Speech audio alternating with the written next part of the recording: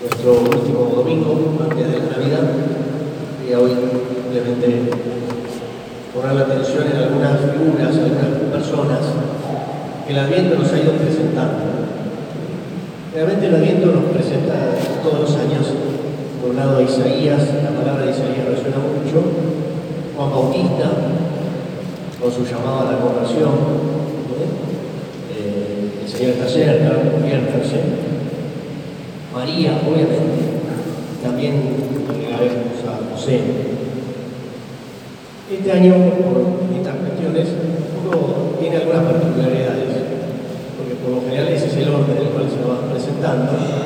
Este año, al caer la fiesta de la Inmaculada, uno de los domingos de Adviento, apareció la Virgen como más temprano, apareció acá el 8 y era el segundo.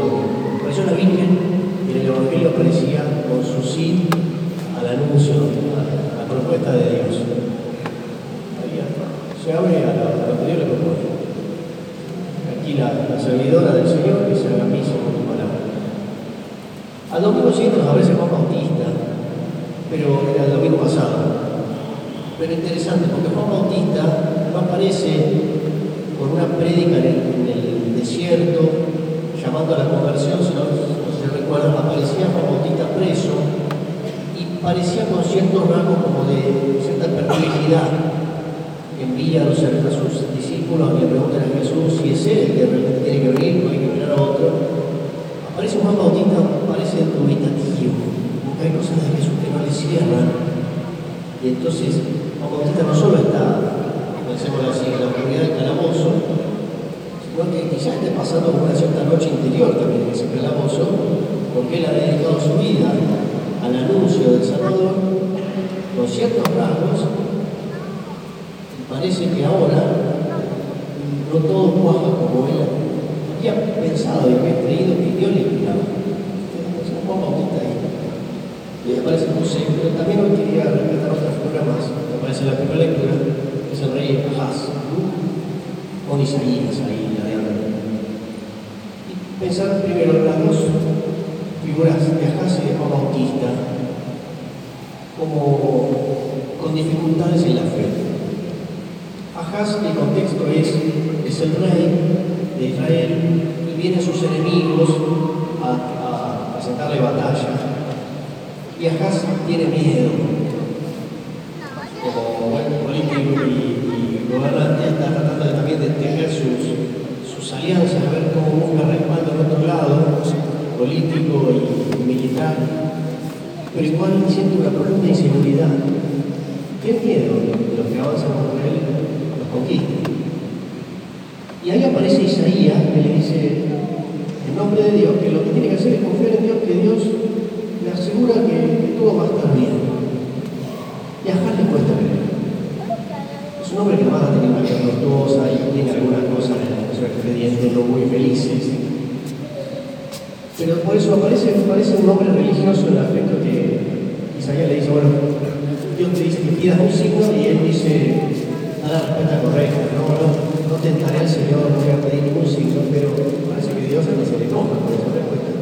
Porque en realidad, más que ser respetuoso de Dios y no querer pedir un signo, Ahaz es temeroso de creer. Y entonces, a través de Isaías, Dios le dice, mira, el signo es este. La joven está embarazada y dará un hijo. Con ese nombre de Dios está con nosotros. O sea, le está diciendo, tu realeza continuará, la realeza de David continuará, y Dios está, no te confías. Hay todo ahí siempre un tironeo entre Ahaz y Isaías, porque Isaías siempre tiene que estar como fortaleciendo a Ahaz, que tambalea su fe, y Isaías es siempre que está diciendo, afirmate en Dios, poniendo como está los amigos. Así que Ahaz es un buen ejemplo y capaz uno puede sentirse identificado a veces por Ahaz. Uno es medio la Biblia usa una expresión, dice de Ahaz y del pueblo, cuando aparecen estos ejércitos enemigos ahí en el horizonte, que tiemblan como los árboles del bosque cuando sopla el viento. Y a veces uno puede sentir que su fe es así, sopla viento y se tambalea todo. Entonces, puede uno sentirse identificado con Ahaz en ciertas veces, falta de fe. O con Juan Bautista, como lo veíamos la semana pasada, con cierta perplejidad e incapacidad de comprender y de captar los caminos de Dios, y entonces está medio en una fe como oscura, medio desorientada y con ciertas dudas también. Y frente a estos dos personajes tenemos otros dos que son los que hoy aparecen, y que está bueno que son los que en nuestros pesebres aparecen ahí en la espera del Señor para llamarnos al camino, que son María y José. María, decíamos, celebramos hace 2 domingos de la Inmaculada, su sí a Dios, y hoy tenemos la imagen de José del Evangelio. Está bueno que así sea. Tomamos como el panorama y a un par de días de la Navidad, que ellos nos digan, bueno, por dónde va la cosa. María y José, obviamente que son personas de bien, fieles observantes de la ley, son creyentes practicantes. Pero no solo eso, y acá aparece claro José. José dice el Evangelio es un hombre justo. Justo significa no solo que da lo que tiene que dar así, no te agota, sino es un hombre bueno, es un hombre de Dios. Cuando se entera lo de la situación de María, dice, por ser un hombre justo, imagínense la conmoción de José y la angustia de José, que tiene que cocinar una decisión. ¿Qué hago frente a todo esto inesperado? Dice, siendo un hombre justo, decide no apelar a un concepto como derecho que daba la ley, que era mandarla al frente a María y exponerla públicamente, sino en su justicia y en su bondad resuelve abandonarla en secreto, para no exponerla públicamente. O sea, es un hombre de una conciencia delicada y que busca resuelve salvar el dolor de María y él hacia su lado y que Dios haga sus planes. Es un hombre bueno. Ahora acaba la cosa. Dios le invita a dar un paso más. Se le aparecen sueños y le dice, no temas recibir a María como esposa, porque lo que ha sido dentro de ella es por el Espíritu Santo, y vos como padre, acaba la cosa, como padre vas a ejercer tu paternidad, la vas a recibir en tu casa, obviamente a ella, al niño, y le vas a poner el nombre. Ponerle el nombre, vas a asumir la paternidad de ese niño. Ahora el nombre lo doy yo, ¿sí? Y la misión de ese niño me pertenece, pero vos tenés un lugar que cumplir acá. Y José dará el salto, se va a despertar y va a ir. Recibió a María en su casa, como Dios le había ordenado. Bueno, acá simplemente quería hoy quedarme con esto. Hay una palabrita que aparece en la segunda lectura, una expresión de una palabrita que es obediencia de la fe. Y el Evangelio termina diciendo que José hace lo que Dios le había ordenado. Son palabras que a nuestra sensibilidad a veces nos pueden como costar. La palabra obediencia y que me ordenen, a nuestra sensibilidad más moderna suena a presión y a poca libertad. Pero si lo pensamos bien, María y José, la obediencia de la fe, a veces la obediencia puede sonar más como condicional. Y es verdad, obedecer a Dios condiciona, porque en realidad la obediencia pone límites. Pero no es solo eso, es una de las caras de la obediencia de la fe. Como la plataforma a la segunda parte. La obediencia de la fe después invita a dar pasos, a tomar decisiones. Y la obediencia de la fe invita a tomar pasos, a dar pasos, a tomar decisiones que son sumamente osadas, valientes y revolucionarias. Esa es la otra parte. Complementa, en realidad se sostiene la primera.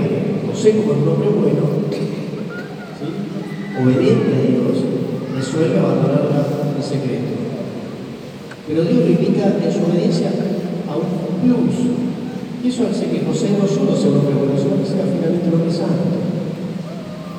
La santidad es más que la bondad, aunque podemos decir que somos sinónimos, pero de el cumplimiento de lo que es correcto, el cumplimiento de los mandamientos y además de tratar de hacer las cosas bien. Va más allá, porque es no solo lo que está bien. Si José se hubiese quedado en hacer solo lo que estaba bien, frustraba el proyecto de Dios, porque Dios tenía pensado para él algo que era más que lo que estaba bien. Una buena salida era algo insospechado. Era pegar un salto en la fe. Y ahí está el desafío, creo que está bueno contemplando nuestros pesebres, sea en la iglesia o en casa. Pedirle a María José, frente a veces mi fe que tambalea como la de Paz, con mis dudas como la de Bautista. No solo ser bueno y hacer las cosas bien, y lo que tengo que hacer, y cumplir con mis responsabilidades. Dame una fe que sea de una obediencia valiente, ¿sí? Que pueda escuchar a qué me invita hacia dar esos pasos. Porque si solo hago lo que me corresponde de base, también puedo frustrar el proyecto de Dios y quedarme a mitad del camino. Esa es la plataforma, como el trampolín. Pero después a veces Dios en la vida invita a pegar grandes saltos, arriesgados. Por eso a María y a José, en sus saludos, el ángel del Señor les va a decir: no temas.